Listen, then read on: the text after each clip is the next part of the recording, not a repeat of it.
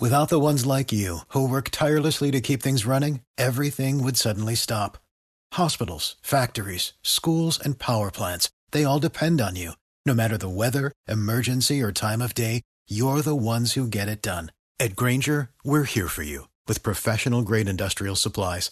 Count on real-time product availability and fast delivery. Call, clickgrainger.com, or just stop by.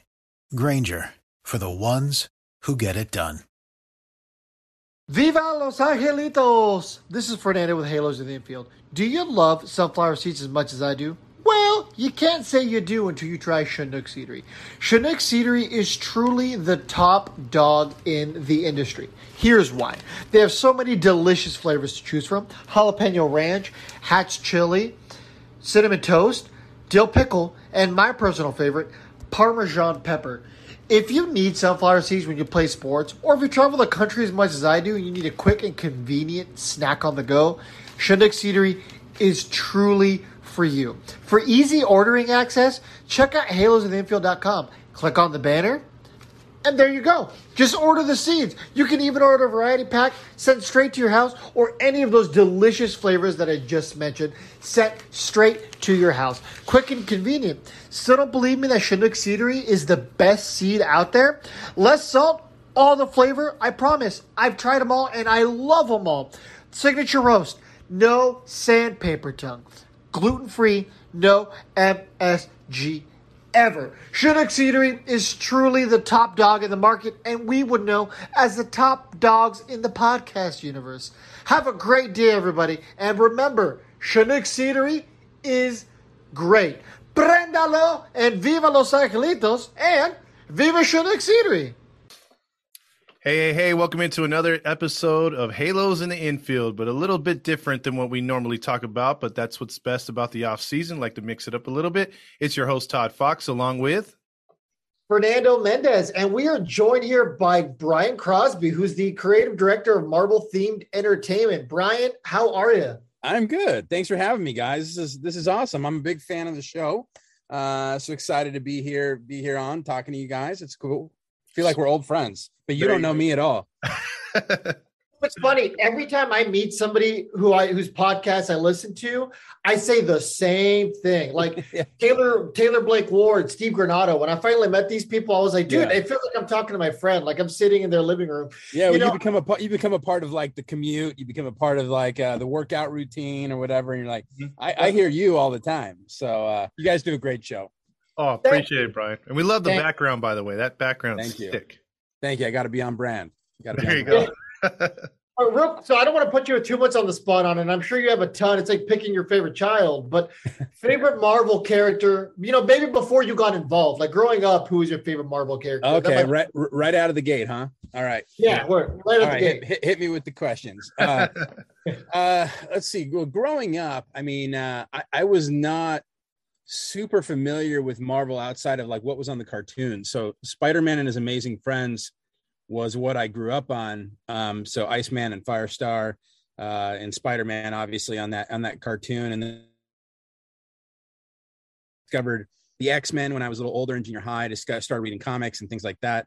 And now as an adult, I kind of gravitate towards more of the kind of street level, gritty characters are kind of more my speed. So characters like Moon Knight and Punisher and Daredevil, like that's really kind of in my wheelhouse. So those are kind of my favorite guys right now. Really excited for the Moon Knight show. So it's coming up. If you haven't seen the trailer, go check it out. And that's not a plug. That's just me being a fanboy because I think it's cool. Okay. But it's kind of a plug. Were you a fan of speaking of Punisher, were you a fan of the Punisher movies or the actual series? I kind of got more into it with the series. I just thought John Bernthal's portrayal of Frank Castle was so on point. The movies were fine. They were fun, but I think the Netflix show really hit it for me. I agree with you. I just didn't like that John Travolta ending where they're dragging him through with everything, the fire with all the logos. Yeah, a little much, but yeah, I get you. Is working for Marvel, like, is it kind of like, okay, so let's think about the great rivalries in the world, right? You got Dick's Sports Authority. That used to be a big rivalry. You got Walmart and Target. So Now you got Marvel and DC. So like when you like drive past Warner Brothers, do you like aggressively like throw gang signs like no Marvel? No, man, it's all good. I think it's more of a friendly rivalry. I have friends over at DC and Warner Brothers, and they're good guys, and they do great work too. So, I grew up watching Batman, and certainly love kind of what they're doing with Wonder Woman and Aquaman, and they're doing some really fun stuff. They got fun stuff coming up too. So it's more, I think it's a healthy competition, right? I think when they do good stuff, then it makes us want to do even more good stuff. So, and the consumers and the fans are really the ones who win. So, no anger between the two, at least not on my part. Well, I know you got friends with DC and everything you just said, but like you got to admit though, Marvel movies are way better than DC. I mean, with the exception of Batman, I think Marvel movies are more on point. Like they're more consistent is what I'm saying. I feel humble Brian. I'm not gonna challenge that. I would tend to agree. The Marvel movies are hitting it out of the park, man. Kevin Feige, his team at Marvel Studios, they're just totally insane. Yeah, the only thing I'll say that DC does genuinely a good job of is their animation. Their Batman movies, even some of their Superman, a lot of their comic book, DC animated is really pretty good. It rivals Marvel. Marvel does good too, but DC, for whatever reason, if they could just use that writing for their movies, their live action, be a much better. I don't know. It's just one thing that's always bugged me, like why can't they make movies like their animation? So I don't know. Well, let's get go ahead. I'm sorry. No, go ahead. I was about to bring us into, I guess why Brian's here. We'll let him kind of introduce the Angels fan side of him. So, Brian, what made you an Angels fan? Why the Angels? Yeah, sure. So, well, I live in Orange County for one. I live probably about 20 minutes from Angel Stadium. Grew up going to Angel games. My kind of come from a baseball family. My dad, he played in the majors in the 70s. He played with the St. Louis Cardinals, Cincinnati Reds, Cleveland Indians, and then was a scout for the the Orioles and the Indians and the A's throughout the 80s and 90s.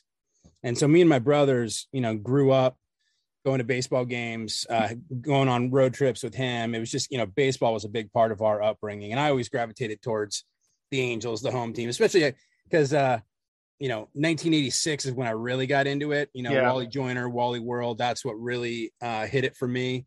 And then we kind of went through that rough string, where it seems like almost nobody was an Angel fan in Southern California. And I think that made me like them even more. Like I kind of wore it like a badge of honor. Yeah. But I was there. Yeah, exactly. There all the way through. Just always, I played baseball through my youth and into high school. And then my brother, you guys probably maybe have heard of my brother, Bobby Crosby. He played for the Oakland A's. Yeah. He was the AL Rookie of the Year in 2004. Was he shortstop or second base? He was shortstop. Yeah. There you go. Yeah. Okay. Yeah. And so he's the manager of AA Midland Rockhounds now. Okay. And then my younger brother, Blake, he's a scout with the Toronto Blue Jays. So baseball's kind of just all in the family, man. Nice. One quick question about your pops. Did he win a title or get a ring because St. Louis was pretty good back then, Cincinnati too, during the 70s? So he was with Cincinnati only for just a short time. He came on during the playoffs. I forget the year. I think it was 73. He only played with like 30 games with the Cincinnati Reds, so just a short time.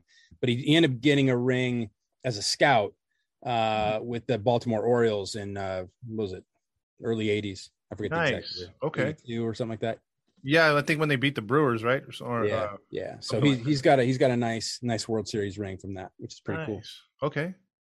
So then what's your first Angels memory you have? Like maybe at the stadium or, watching Wally Joyner on TV? What is the first, memory? Gosh, man, it's tough to say what my first memory is because I like I said, it was such a big part of my upbringing. I almost don't really remember not being there. Except I guess if I had to pick one that really stood out, it was being there at the infamous Donnie Moore game in 1986. Oh yeah. So I was there for that, and I remember that being really exciting. Everyone was ready to go run on the field and everything, and then when it didn't happen, that was just a huge bummer, and everything just kind of went downhill after that. But yeah, so I remember being there.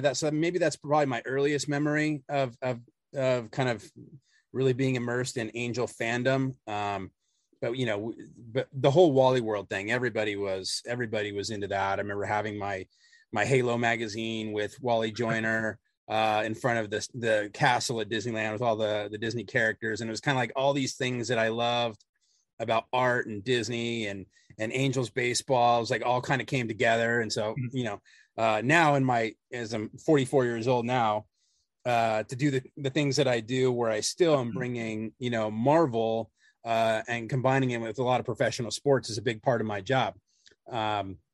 And so getting to bring all those things together is a lot of fun. That's cool. I mean, like, I remember about that 86 season too. I was 6 years old, and I remember watching that series with my dad, and it was weird. We weren't at the game, but we were watching it on TV. And when Henderson hit that home run, he's like, "We're losing the series." And like, he said it. And like, I didn't understand till later either the dynamics, them, because a lot of people think that was true baseball fans don't, the average fan doesn't realize they still had 2 more games they could have won. Yeah. But they were so deflated, they were done. They were done. Yeah. And they didn't have your boy Wally Joyner either. He had some weird staph infection right before that that's series. right. That's right. So I think he might have made the difference in that series, to be honest. Yeah, you never know. Things happen. Exactly. So what kind of, like, I guess, off-topic random question? So Angels and then New York Giants, right? So it seems you've done some Instagram stalking. Follow us on Instagram. I know, I do follow you on Instagram. That's cool. No. So the Giants is one of just many partnerships that we do. And this has kind of become more of a recent thing for me in my career. So just to back up, for 10 years, I worked at Walt Disney Imagineering. I was a concept designer there, designing theme park attractions, all over the world. And then in 2015, I came over to Marvel and started heading up this new division, which at the time was called Marvel Live Events. We changed it to Marvel Themed Entertainment. And then probably like in the last year or two, we've really, started to ramp up what we've been doing in the sports space.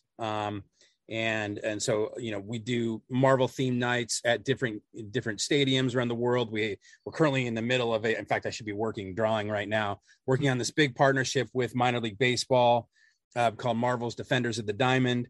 We've done stuff with the ECHL. We've done stuff with Major League Baseball, obviously the NBA, the NHL, and the NFL. And so, we haven't done a ton in the NFL, but we've done some really cool partnerships. And one of them was with the New York Giants most recently.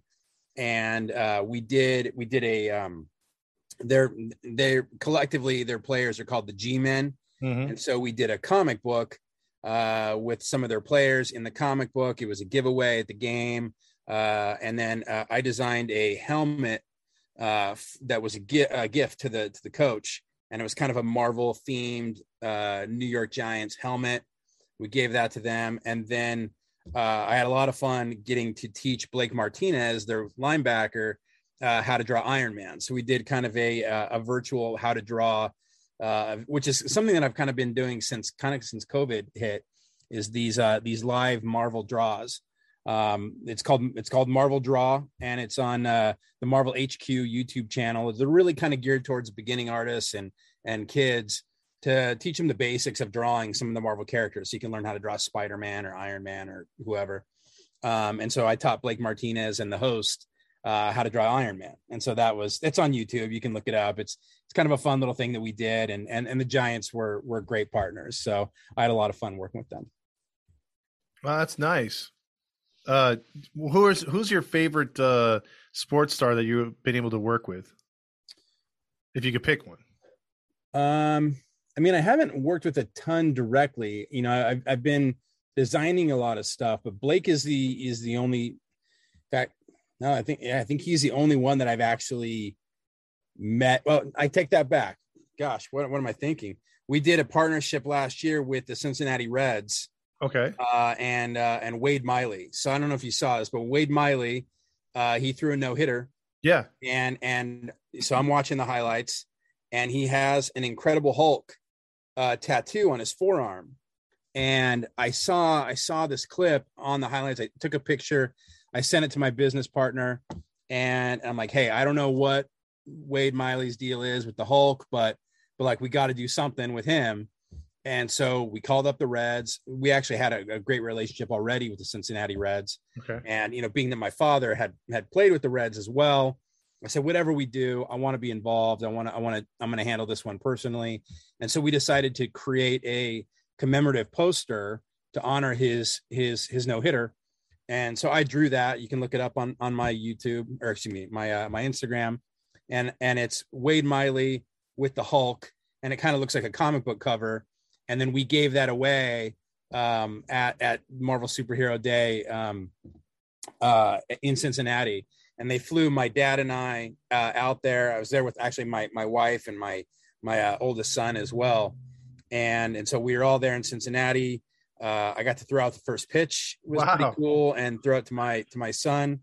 And then we did a signing in the Reds Hall of Fame, just me and my dad. They gave us Cincinnati Reds jerseys, and they both had the number 17 on the back, which is my dad's number when he played there. And so I got to meet Wade Miley, of course, and his son, who's a massive Marvel fan. And he had tattoos all over his arms, and we had the Incredible Hulk there. So Blake's great. I didn't get to meet Blake from the Giants. I didn't get to meet him in person, but great guy virtually. But getting to meet Wade Miley in person and to do that with the Hulk and everything, that was a really, really special day. Dude, what a day. That's freaking awesome. It was unbelievable. It was like a dream come true. And, it was one of those like pinch me days where I can't believe I get to do this kind of stuff. And I'm here with my dad in the Reds Hall of Fame, and never did I think in a million years that my nerdy career would at some point cross paths with my dad's career from the 70s. Yeah, and you brought 3 generations there. I mean, that's awesome, man. Yeah. So it was pretty cool. Weird how life works out, huh? It's kind of like imagine it would feel like for your dad. Oh, yeah. He was thrilled. Honestly, it's one of the happiest I've ever seen my dad. It was really fun. That's cool. Yeah. See, it would have been really cool. That's killer memories right there. Absolutely. So I guess I have some like fun Angels related Marvel questions. Okay. All right. Hit me. So Taylor Tavon is the collector, right? Yeah. So would you consider Artie Moreno the Tavon of baseball, except he collects bad contracts? Ooh, wow. Shots fired. Hey, we tell it like it is on this state. On this side. I know that about you guys. I know that. I don't know. We'll see. It's so far I might agree with you, but I don't know. That's funny. Like Carlos Correa to like a 10-year contract. We'll bring you back on for you to say yes officially. Yeah, 100%. Yeah, if that happens, I would agree. Yeah, 10 years, $400 million. What do you guys say? Yeah, that sounds about in the wheelhouse of Artie Moreno. Yeah, just give me another Josh Hamilton, and that's a definite yes. Yeah, right. That's why I made that meme of like the couple like trying to put the mattress inside of the small sedan. Like that's totally Artie Moreno. Like, how are we gonna fit Carlos Correa with this cap space we have? Yeah, and then the moniker is always, but can he pitch? Yeah. Every if you guys can pitch, we'll take you. Yeah, there you go. Yeah, right. Iron Man, can you pitch? Okay, so obviously, like, I'm only going to ask for, like, the main ones. So, recast the Avengers using Angels players. Go. All right, let's see. Don't like you haven't thought about this. All right, give me a second. I think Captain America. Let's go, Trouty. Mike Trout, Captain America. Iron Man. Let's see. Iron Man. Let's go Walsh. Solid hair. Okay. Solid hair game. Okay. Some facial hair. No. Let me take them. Well, yeah. Let me think about that one. I might come back on that one. Thor. We can skip Yeah, Thor. exactly. We already know. I don't Okay. think that's Hey, an option. you know Could what? you imagine, like, hey, Noah Syndergaard, you're not Thor. No, Actually, Noah Syndergaard, you're Black Widow. Yeah. So Black Widow, I'm gonna go with Fletch. It's kind of Okay. sneaky. Okay. Okay. Let's see. Hulk. No, I take it back. Tony Stark is oh my gosh, why am I drawing a blank? Help me out. Third baseman. Rendon. Rendon. Okay. Rendon, thank you. Okay. Yeah. Tony Stark is Rendon. He's got some Okay. swagger, he's got some cash, he's got the goatee. Yeah. Yeah. Anthony Rendon is our Tony Stark. Let's see. So I guess Hulk is Hulk. Hulk might have been Pujols, like, but That's an obvious. Yeah, maybe. I don't know. yeah. I think Hulk. Let's go Shohei for Hulk. Oh yeah, he's buff now. He's pretty big. He's what 6'3", 6'4". Yeah. Full he Hey sends out Ohtani? guns out. And he's a beast. He's a beast on the field. That's so true. We'll go Shohei for the Hulk. Let's see who else we got. How many guys do you want to do here? How many Avengers do you want to hit? But that's it for the main ones, right? If we're talking like the OG, the OG 6. I don't think we got Hawkeye. I think we need a Hawkeye. Okay. Go ahead. You had an idea for Hawkeye? No, I was thinking of one right now. I was thinking maybe Marsh, but no, I don't think he would fit Hawkeye. Yeah. I know. Let's go Iglesias. Raisel Iglesias is Hawkeye. All right. Yeah. That makes sense because he could target that fastball. Yeah, and I'm going to throw in a wild card. I'm going to throw in a Joe Adell as Black Panther. Oh, nice. Oh, okay. Nice. There we go. Definitely. How's that?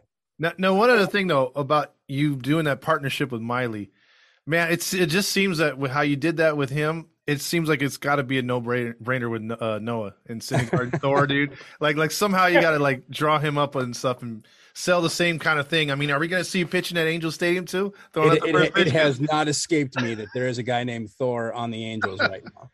I'm aware. It seems like it's perfect for you, bro.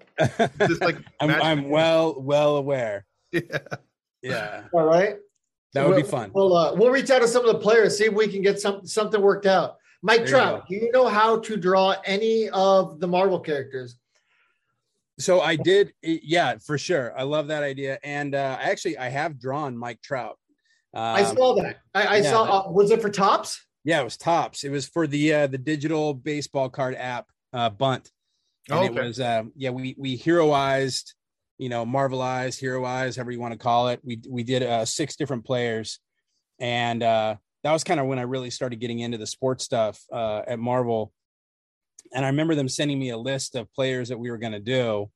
They're like, hey, we're going to heroize these 6 guys for a Topps project. And I saw Trouty on the list, and I'm like, I don't know what artists you've contacted already, but I want that one. I want to do Trout. And so, I got to do Trout. And I kind of through my brother, got to know Taylor Cole a little bit when he was at the Angels. And as far as I know, Taylor sent that over to Mike. So I believe Mike has seen it, but I have not received any personal thank yous or anything like that. So just waiting for that call, Mike. Just waiting. Okay. We'll see if we could have our people contact his. Thank you. I appreciate that. We have people now. Yeah. We got people. All right. By the way, that reminds me of something. You guys, that's not your drawings for Fox NFL, like, because I don't know if you've seen some of their comic book stuff that they do when guys score touchdowns or. Yeah, no, that's not us. It's not Marvel, not my art. Oh, but yeah, I have seen those. Those are cool. Yeah, I was thinking that might have been up your guys' alley. I wasn't sure though. We did something similar with the NBA last season. We did a game between the New Orleans Pelicans and the Golden State Warriors. It was called Marvel's Arena of Heroes. And we did a kind of maybe you've seen kind of what Nickelodeon has been doing with the NFL. It was kind of in that spirit. So the ESPN2 did the Arena of Heroes broadcast, and on ESPN was the regular broadcast. So our Arena of Heroes was this big Marvel overlay. So when Steph Curry goes up and shoots a three, it had like a trail, of fire or whatever, and would explode and do a thing when it hit the rim. And we kind of played it out like a fantasy game. So each of the Avengers had selected a player, and they were earned points based on something they did throughout the game. So even though it was kind of a blowout for the Warriors, the fantasy element of it kept the game really tight and was really fun to watch. And Draymond Green actually ended up being the winner of the whole thing. And he was endorsed by Doctor Strange in that game. So that was really fun. So it was a partnership between us at Marvel and ESPN. So all part of under the Disney umbrella, and working with the folks at ESPN was just a blast. Those guys are awesome. That's pretty cool. I didn't get to watch it, but I definitely remember seeing the ads for it. Is that something that like you guys might do in the future? Man, I hope so. I mean, no plans right now, but that was a lot of fun. I'd be game to do it again. I would think they would go that route because I think the Nickelodeon it wasn't an idea that caught everybody at first, but once it was aired, obviously they're doing it more and more. Maybe the NBA thing will catch on because it's a good way to get kids that usually watch cartoons into sports a little earlier, maybe. Yeah. And that's what we heard a lot. We heard a lot from a lot of dads, dads and moms too, but mostly dads who were they were watching the game anyway. And they had a hard time getting their kids to watch the game. And they're like, hey, this was the first time I'd sat down with my kids and watched a basketball game. Yep. So in that sense, because, kids are into Marvel, man. So, getting the superheroes out there and doing some fun effects, got kids into the game. And I'd love to do that with baseball. Baseball, I think would be a lot of fun to do. I just don't know how they would do it with baseball because, there are some stretches in baseball games where for non-fans, like it gets slow. You know what I mean? For people who like baseball like us, I mean, I like, 1-0 games, but, a typical casual fan wants a 10 to 12 ball game. But see, that's kind of where I think where it might work a little better is like we've got more time to do animation. We've got more time to let things unfold. The action is a little bit more predictable in terms of, like you got a locked off shot for the most part from behind the pitcher. We can track and do effects like that. And then, and then do something on the field. I don't know. We haven't discussed it in depth, but I think it would be a lot of fun. But basketball was great. It's already a very fast moving game, and then to have these effects overlaid on top of it was just a ton of fun. Yeah, because I would picture if you guys did something like that in baseball. I don't know if you remember the game NFL Blitz. They did one for baseball back in the day in the arcades, and like when a guy would like beast up to hit a home run, he'd like turn into like this demon character animation style. And he'd hit the ball and it'd explode and it'd go into the audience and do all kinds of damage and stuff. I mean, maybe you could do something like that. I mean, it'd be pretty cool. Or when they do a strikeout and the ball like would just like split into different, so they couldn't hit the ball. I mean, they just did cool animation on that video game. I thought it was pretty cool, and maybe that could be a route. But so like with that, getting the younger fans into baseball, it seems like baseball's done up until this year now with the collective bargaining agreement. But I've noticed the last few years, they've always said, baseball has an older generation, mostly of real hardcore fans. Do you see it in your own kids and in others? Because we've kind of seen it on our end. The younger people are starting to get into baseball again. Do you think that's true? Man, I hope so. I think a lot of the, a lot of the stars in baseball right now are just a lot of fun. It's clearly like another generation. In fact, I was talking to my wife, we were, kind of earlier in the season looking at guys like Ohtani, like, Tatis down in San Diego. It just had, not Ohtani's not a lot of flash, but he's doing amazing things that are really unique. But Tatis is, he's got a lot of bang. He's got a lot of, a lot of flash to him. I think guys like that are really fun for the next generation. In fact, what we were talking about is I was like, looking at my baseball cards from the 80s, like those guys all seemed old. like these look like kids. And I don't know if it's just me getting older, but like I look at these guys out there playing now, and I'm like, they look like kids to me. Yep. And then you think like in the 80s, they were smoking cigarettes in the dugout, and like they all just had, bad mustaches, and they looked old. Like guys looked older, Yeah. You get Gaylord Perry rolling out there, I don't know. Just something about the players back then. They looked older to me. I don't know. And like I said, maybe just because I was a kid, but you got like Goose Gossage look like he's like 110. Yeah, you're like, dude, that's a man right there. Yeah. Not a boy. But I mean, also like the players today are just built different. I mean, Mike Trout can play tight end and get away with it. Oh, he's a beast. You know what I mean? Like, I feel like nowadays people might look younger because maybe they take better care of themselves. I don't mean that to any disrespect from any previous athletes, but they say that every generation is supposed to get better. And I think we see that especially with athletes, you know what I mean? Like they only look fitter, they only look healthier, they look younger because, we know more about nutrition now than we did 30 years ago. I mean, remember when we all thought the food pyramid was a good idea? That's true. Yeah. I think too, what's helping the game is the whole let them play type thing where the unwritten rule is kind of being pushed aside, where, guys aren't, after giving a home run, automatically beating the next guy, they're able to bat flip and have good times. And I think that's good for the kids because that's the showboat aspect that draws so many kids to basketball and football. And I think that's what was missing in baseball for a while. Yeah, and it is something that I think older fans are going to have to just kind of roll with it. Every generation is going to make the game their own. And every off season, I like to try and go back and watch the old Ken Burns documentary. And it reminds me of really how each generation just kind of owned the game and had their own personalities and brought those personalities to the table on the field as well. And, the players today are going to do no different. They're going to make it their own. They're going to, it's going to be different. And one thing I do miss, though greatly miss, and, this is my get off my lawn, old man river moment, but I'm not big on instant replay. I miss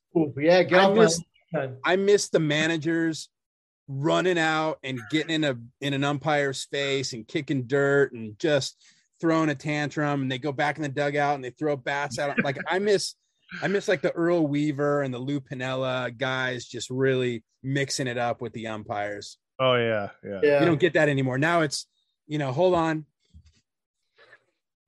Yeah. Hold on. Oh no, we're good. You're right. Yeah. Yeah. No. Okay. Like, what's that? Like, get out there.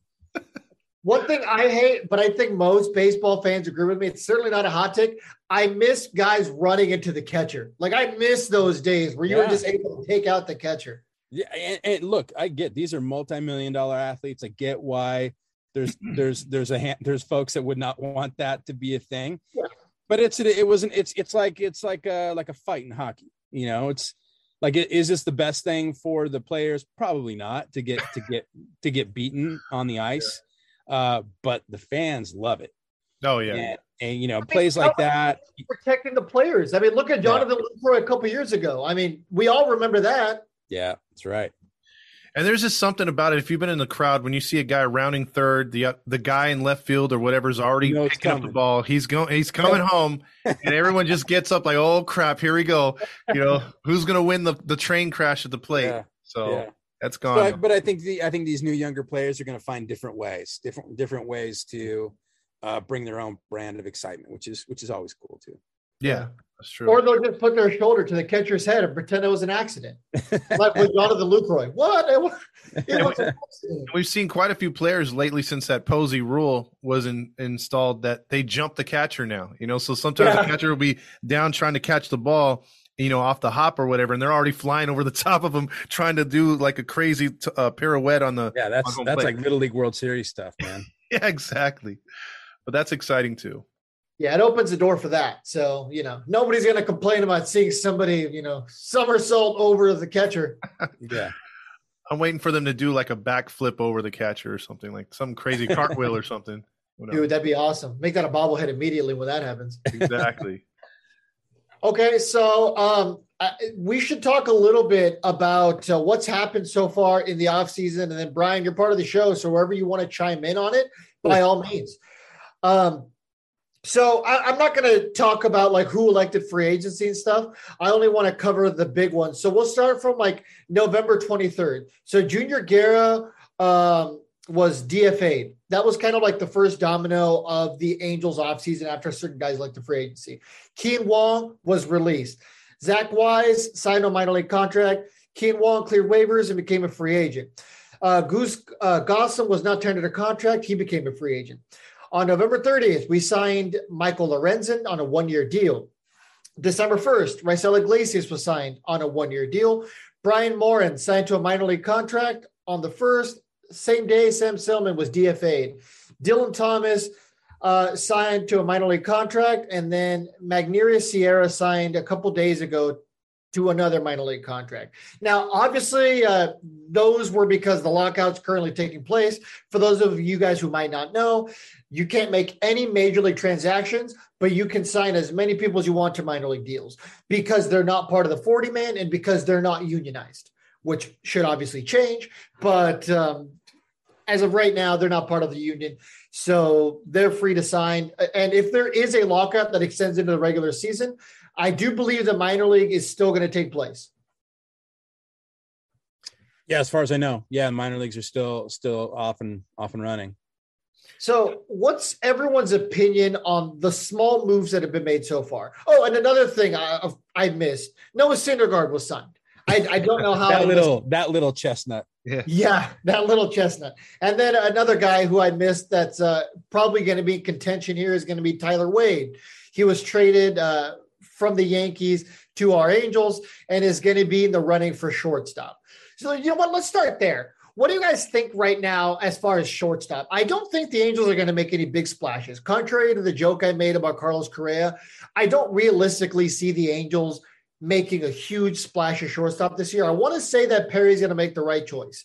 But do you guys think they're done? Okay. Go ahead. Your show, man. Oh, okay. I think they're actually not done. I think we're going to see a second wave, especially if the collective bargaining agreement gets done here in this month or in February, right before pitchers and catchers. I think there's going to be a rush to make some moves. I think a shortstop. We're talk about the CBA next, so don't dive too much into that. I'm just saying. Well, that's got to open up the floodgates for. But I do think they are going to get one more starter. I'm still shooting for Cincinnati for them to get Castillo somehow. I know they've had really good relations with the Reds, but I do think as far as a shortstop, I think they're going to get someone that's going to probably hit you about 15 homers, 60 RBIs, nothing too flashy, just a good glove right there, and then have your boy Wade in the background as a backup, and other infield options. So they missed the boat on Eduardo Escobar. They really did. He would have been a good guy to get from the Brewers after he became a free agent. He would have hit you about 25 to 30 homers. He wouldn't have broken the bank. He could have played multiple positions. The Angels need to not go after a big-name shortstop, which successfully they've done so far, but the offseason isn't over. The salary cap is only going to get higher. I mean, we all know that's probably going to happen, and that's what scares me. Brian? Yeah, no. I was going to say, it seems to me that, Perry's game plan seems to be get a lot of pitching. Mm-hmm. Just get as much pitching as you can. We saw the draft, right? Yep. The draft was literally all pitching. And that's all we've been saying, every year. I feel like it's the same story every off season is the Angels need pitching. Mm-hmm. The Angels need pitching. And then we get into the season and kind of scrap together, a few guys, and we hope, guys catch lightning in a bottle again because they had a few good seasons a few years ago. It kind of feels like the early 90s all over again to me, as far as pitching is concerned. But the game plan seems to be get as much pitching as you can, and something's got to come out of that, right? Like there's got to be something. And not every one of those guys is gonna become a starter for the Angels at the major league level, but stock up on young arms and let's see what sticks. And I agree with you, Todd. I think I gotta hope at least one more starter comes out of it. I'm with you on Castillo. I was kind of hoping for that one myself. And I agree. I think a shortstop. We all know it's got to happen. There are a lot of shortstops that are available. Mm-hmm. I know I've heard rumblings of Andrelton Simmons again, maybe coming back. I don't know if that's a thing or not, but but I agree. I think spend your money on a big name starter and get a serviceable shortstop who's going to put together, play solid defense. Mm-hmm. We don't need a big bat. We don't need, more home runs out of the shortstop position. I agree. Last year, we had a big hole at shortstop with the defense, right? I mean, Jose Iglesias was a great defender throughout his entire career until he came to Anaheim. Something happened, and next thing you know, he's one of the league leaders in errors. We got so – I had such high hopes. I had such high hopes for Jose Iglesias. I loved him in spring. He was kind of, one of my was what everybody was saying. Yeah, one of my traditions is every year me and my buddy Jeff, we take our sons out to spring training in Tempe. We do a big, kind of a boys roadie. He's got 3 sons and I got 3 sons, and we take them out there, and it's a great week. And Jose was my pick to click that year. Last year I'm like, he's gonna be our guy. He's gonna be a stud. The other one was Shohei, and good news is Shohei never slowed down. Yeah, exactly. He was hot in spring and he was hot all year long, and it was awesome to watch. And Jose Iglesias, I did love Jose though. Every time Shohei came in after a home run, he was like the first guy to greet him at the top of the steps, which I did miss seeing that once he was gone. But yeah, that was a bummer. I thought he was going to be one of our studs. And bringing up Jose, like he was the first one in the last, I would say, few years even, that we really haven't had that clubhouse guy since I felt Torrey Hunter was here. Someone that was just a true leader, that he would be the first one to talk to the media. Iglesias, not too much to the media, but just as far as, like you said, being the first one to greet guys when they came in, always high-fiving, doing that Eric Ibar type deal. I mean, we haven't had a player like that's been very vocal on the bench, just as much on the field. And it was nice to see him here. And yeah, I had high hopes for him too. It was kind of disappointing. Like Fernando was too. He was like, man, I thought this guy was going to ball out this year, but yeah. Yeah. What do you guys think about Simmons? What do you think about that? Real quick, before we get into that, I want to point out one guy who everyone always forgets, who was a big clubhouse guy. And after he left, you could tell there was a notable difference. Cameron Maybin in 2017. Yeah. As soon as they traded him, there was a notable shift. We went from being contenders to, we suck. Because Cameron Maybin, he did the hotline bling. All the guys were doing it. You can find gifts still of Trout and Martin Maldonado doing it. Yeah. So you could tell he was a clubhouse guy. I remember when I was at a game, he was pretending to play catch in between plays with Mike Trout. So he was a big clubhouse guy that I think everybody forgets about. Congratulations to Cameron Maybin. I know he just retired, so I know he's probably not watching. But if you are, congrats, Cameron. But Andrelton Simmons, I was a big Simba guy. I loved Simba. I think it was also coincidentally 2017 where he was putting up all-star caliber numbers prior to the All-Star game and got snubbed. One of the biggest all-star game snubs in Angels history. He was doing really, really good. And the reason why he didn't make it was because Mike Trout made it, but Mike Trout was hurt. Mike Trout was elected as a starter that year, did not play in the All-Star game. So the Angels technically didn't have a representative that year. But so whenever I hear his name, I always think about how hard he was snubbed. But I'd be totally okay with getting him back on a 1, maybe 2-year deal, especially on a prove-it deal. I mean, he's going to give you good defense. He's got to bat about 250 to 270, but he's not going to cost us a lot of money. He's not going to be a negative clubhouse guy. The guys obviously like him. I'd be fine with it. I think a lot of fans were kind of sour on him when he walked away, but I mean, he's got his own personal reasons. He did what he felt he had to do. And 2020 was such a weird year anyway. I think it caught us off guard because I think the team, we had brought this up on a show, that the team did a really bad job of not saying, hey, he left for personal reasons. They just said he quit. And so a lot of the fans, like you said, we were upset too, because at the time, I think we were only 2 games out of the last wild card, and they had a big series with San Diego. It was odd. It was bizarre. It was a bizarre time to because it came down to those last couple games. Yeah. But how come when Ty Buttrey retired, everybody was supportive? And I mean, we love Ty here. everybody was super supportive. Everybody understood. People were like, man, I get it. You know, we all lose the drive in our jobs. It's normal. It happens. But with Simmons, like it was handled so differently by the organization. You know, once we kind of found out what was happening, like 3 or 4 months later, like it was almost, I think it was actually spring training. Yeah, it was when spring we finally training. found out what happened. Then we all understood, and it made all of us feel like jerks. But it was just handled so poorly by the organization. It really was. Yeah, I mean, you're not. I don't know. I think he's an interesting option. I mean, I think there is still, obviously, fans that like him. You know, I think he did resonate. He has a funky batting stance. That's terrible to look at, but when he goes to one knee, yeah, it's miserable to watch. But he managed to put together a little bit of offense at the end there, and I think he will be a serviceable defender. He's not going to be expensive. I don't know. It's not the worst option in the world. It does close up the middle of that infield if you put Fletch at second, and then you get a healthy Rendon, which we think he's going to bounce back this year. Man, depending on what happens with Upton, you might have Adele and Marsh out there doing their thing. They played really good down the stretch. So I think maybe if you put a Simmons in there towards the bottom of the lineup, he's not going to be where he was a couple of years ago, where the Angels were. He had to hit fifth, maybe sixth, because there wasn't enough bats in that lineup. Maybe the pressure will be off, and maybe he could hit 260, 270 again instead of having all the pressure swirling on him. Yeah, it's not the sexy sign. Yeah, but it's a serviceable sign. I think. Agreed. I'm so tired of the sexy sign, though. We're so tired of it, man. Like Artie Moreno's a Tavon of owners. There it is. You're gonna sell that. You're gonna sell that the collection.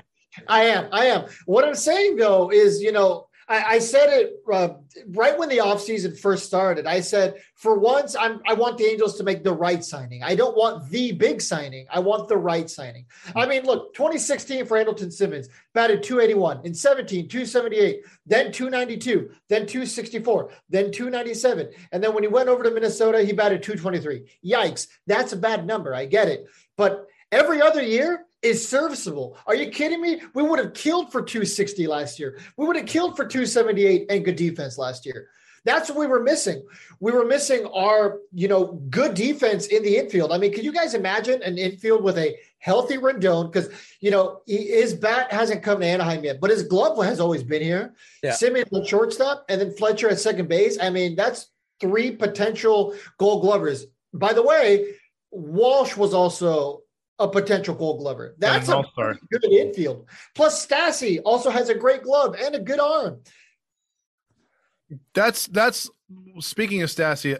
That's the only other position I think besides pitcher. One more starter, and because I like our bullpen between the young and the veterans that we have in there. The bullpen I think is going to be solid this year. But one more starter, the shortstop position, and I really think this year is important to get a serviceable backup catcher. Because we all know Stassi's not going to play more than probably 90 games. So we're going to need someone to fill in the other 70, 72. And someone not named Kurt Suzuki. We need someone that can hit his weight, and take some walks. I think that's where this team has lacked the last couple of years.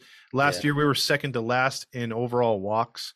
And that's pretty bad. I think if you can get guys on base with the hitters in this lineup, I mean, good things can happen. Yeah, it's going to be really interesting to see what happens. There's obviously still moves to be made, and that'll be determined after the lockout. So before we close out, let's talk a little bit about the lockout and where we are up to this point. So the lockout started, December 1st, I believe? Mm-hmm. Technically, I think December 2nd. They've only had one official meeting since that date, and they have one coming up on Monday, the 24th. Mm-hmm.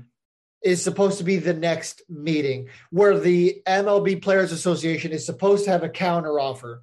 That's what's expected to happen. I mean, what do you guys think is the issue here? Is it just millionaires versus billionaires? Is that, the cliche answer right now, or is there something else? I mean, that's the root of it. I mean, and then I think the players felt like they got kind of hosed in the last deal. And so they're looking to kind of right some of what they felt to be wrongs at that time. I don't know. We'll see. My opinion, I think it's too top heavy with the free agents. Like only the real big free agents get the real big contracts, and then you have guys that trickle down with $1 to $7 million contracts. Which again, for the average Joe, it's like, oh, I'd love to have that. But for baseball, that's like the poorest of the poor. And then you couple that with franchises who just are clearly not trying to win, Pittsburgh and a few others. It's like they want to have a floor to where you got to pay so much, and they're trying to get it because baseball over the last 20 years has been more competitive, but there's still that bottom rung of teams that if they don't try, they're making hand over fist money with TV contracts and sales and all this merchandise and other things that they could rack in money, but they're not putting it and investing it into other players that can help them. I think that's where the Players Association is mad because, they want that extra position as well. They want to get rid of the DH, have a universal DH that would bring more jobs. So I think that's what it comes down to. And I think the owners are far off. That's why I think. Well, the players want a floor and the owners want a ceiling. So exactly. Everybody's just pushing here. Yeah, exactly. I mean, hockey has a floor, and they're very successful with that. I'm a Coyotes fan, so my hockey team is very much that team that's on the bottom.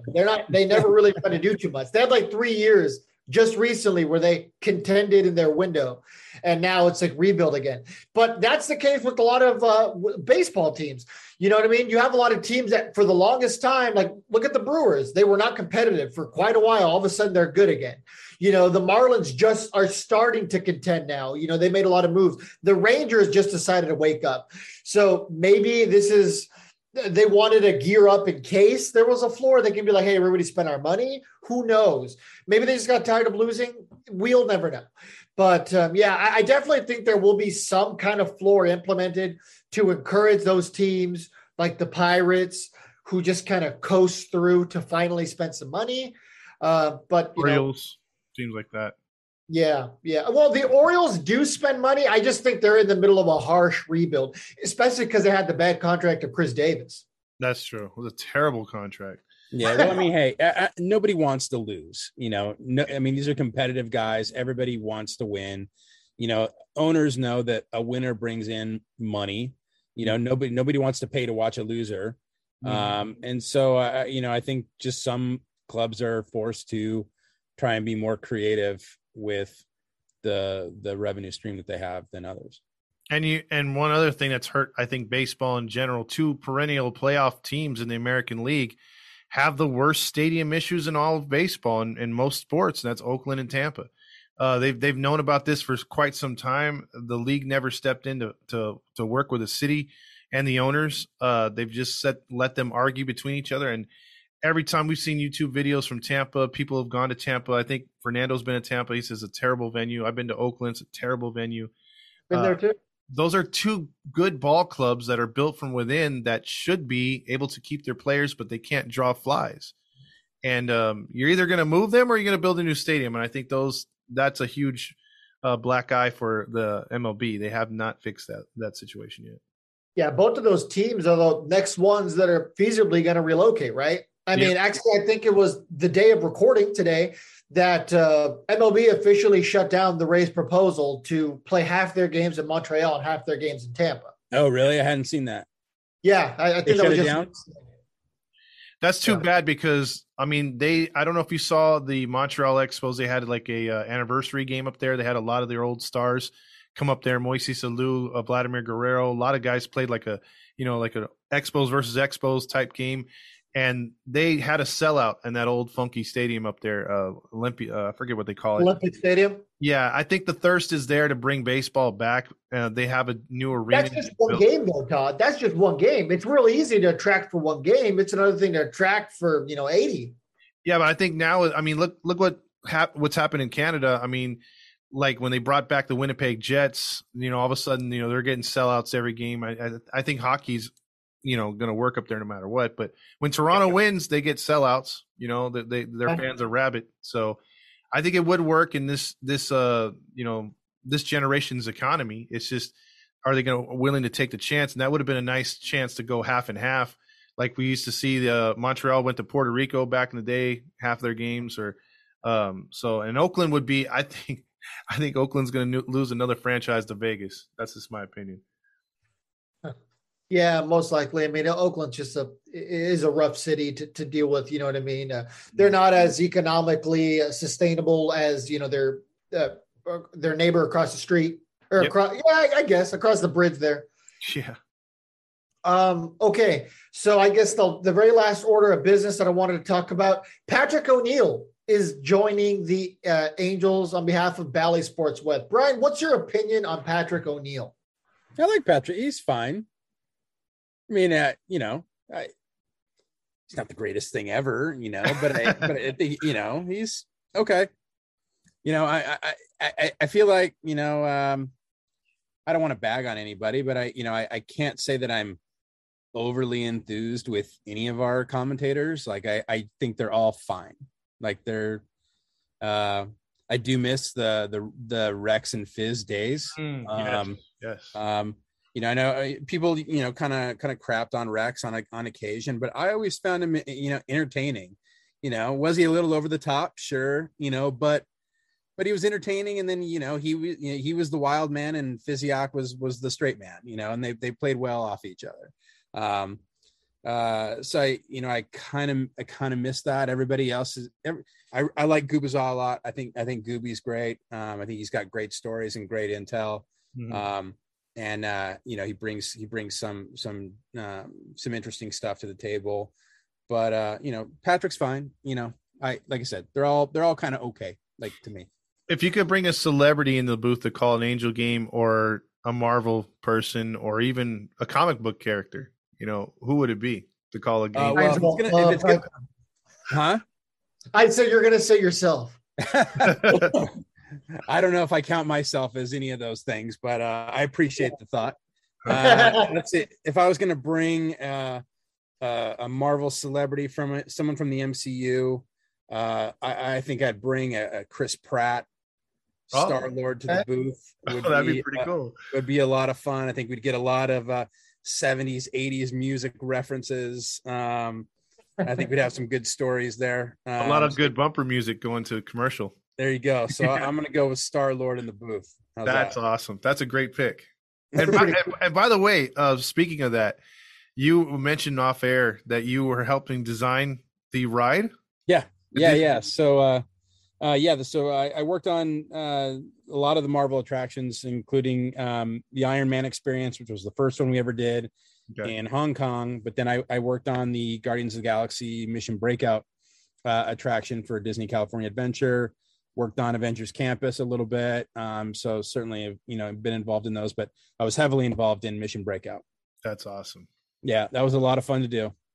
Didn't they do an event at Angel Stadium for Mission Breakout? What's that? Didn't they do an event at Angel Stadium for Mission Breakout? Yeah, I was there. Worked on that. Worked with the Angels on that. And I was at that game. That was fun. That was really cool. We had the costume characters in the crowd. I think we had Star-Lord and Gamora in the crowd. I did meet them both. Yeah, if I dig somewhere in my phone, I'm sure I will find the photos. There you go. Do we have Groot? Do we have Groot there? I don't think so. No Groot yet? Okay. Not from what I remember. I mean, maybe that was later on. I was there pretty early on into the event, like as soon as, the gates opened. Yeah. Because they were like, oh, come check it out. I know they had like the cool like photo backdrops and all that. We need to do like authentic Groot baseball bats. Oh, that'd be pretty cool. Yes. When they might have a lot of splinters, though. That's the only thing. You couldn't choke up on the bat too much. Yeah. Hopefully they can do some more Marvel stuff this year, especially with the Angels. It'd be pretty cool. I would love that. That would be, because when they were due, I don't think they did Star Wars night last year, but yeah, because of COVID. Yeah, but when they did Star Wars, that was always a huge attraction, and if they can do Marvel, I mean, obviously that's going to bring in everybody. Yeah, hey, I mean, we've had a ton of fun, crafting these Marvel superhero days, around the country. So I would love that. That'd be a lot of fun to do. Oh, one last question for me. I know Fernando might have one more, but your thoughts on the Spider-Man movie, dude? Like, oh, I loved it. For me, it was like a kick-ass movie, dude. Like straight. I mean, I didn't have nothing wrong with that movie at all. You? I mean, so many Easter eggs, so much, fan service, but in a really cool, tasteful way that felt sincere. And I thought it was pretty genius, and that's not me, being the company man. I thought it was genuinely just brilliant. I was there in the theater with my family, cheering like everybody else. Yeah, exactly. And bring spoiler alert if you haven't seen the movie, but get out there and see it if you haven't seen it yet. Mm-hmm. Bringing back Tobey Maguire and Andrew Garfield, and giving Andrew Garfield's Peter Parker kind of his redemption moment. Oh, that was so cool, man. That was so awesome. cool. Just awesome. Yeah. No, it's brilliant. It reminded me of everything I love about being in the theater, and I hadn't felt that since Endgame. Mm-hmm. Just that, this is an event, and we're gonna, my family, we're like looking at each other, we're like high-fiving, It's like that kind of movie going experience I really, really missed throughout the pandemic, and it's good to have it back. Yeah, I mean, that's a great take, because I remember telling my friend, it's like they were doing the same thing. People were high-fiving each other. It felt like we were watching it at somebody's house. They just had a real big TV. I mean, just everyone just felt like they all knew each other, and they're like, "Oh my God, did you see that? I know, right?" So it was really cool. Hey, I mean, money talks, right? I mean, Endgame and Spider-Man are both some of the highest grossing films of all time. So, I mean, money talks. People obviously like the product that you guys are producing over at Marvel. So, I mean, obviously, keep up the good work. I mean, not that you guys need it. You guys are killing it over there. Because hey, man, we're having fun, and it's I like to say that we stand on the shoulders of giants on the stuff that we do. People like Stan Lee and Jack Kirby and Steve Ditko and so many others. I feel like they laid the groundwork for all this, and I feel very blessed to get to play in that sandbox. It's a lot of fun. Nice. Anything you'd like to plug, Brian? What you got going on, anything like that? Anything you want to share with the fans? Sure. Yeah. If you want to see some of my art, some of the stuff that I'm doing, you can go to at Wizard of Croz 23. That's my Instagram. I post some of the fun stuff that I'm working on. Definitely check out Marvel Draw on Marvel HQ if you want to learn how to draw some of the characters in the Marvel universe. And for the sports fans out there, go out to the Marvel Superhero Days and support those. We're having a lot of fun putting them together. So hope people enjoy them. Wizard of Croz on what again? I'm sorry. So Wizard of Croz 23 on Instagram. On Instagram. Okay. Yeah. I'm gonna put that on there. The description there. Oh, it was fun catching up, talking baseball and talking Marvel, because Marvel is huge. I mean, it's great to see fans that are now participating in its creation. I'm a tried and true Wednesday warrior, buying my comics every Wednesday. Fanboy, and so I definitely am living the dream, man. I'm having a lot of fun doing what I'm doing, and what's great, doing some of the stuff with the sports teams, is these athletes are now fans. If you think about it, the first Iron Man came out in 2008, so that's what 14 years ago. Yeah. So that our professional athletes now, these Major League Baseball players, they're kids. They were 10 years old when that movie came out. Correct. And so they almost don't know a world without the Marvel Cinematic Universe, without these characters. Those of us who are a little older, I mean, you mentioned going to the game in 1986, so we're close to the same age. Yeah. We remember a world before that, when like maybe you got like a superhero movie like every 3 years or so.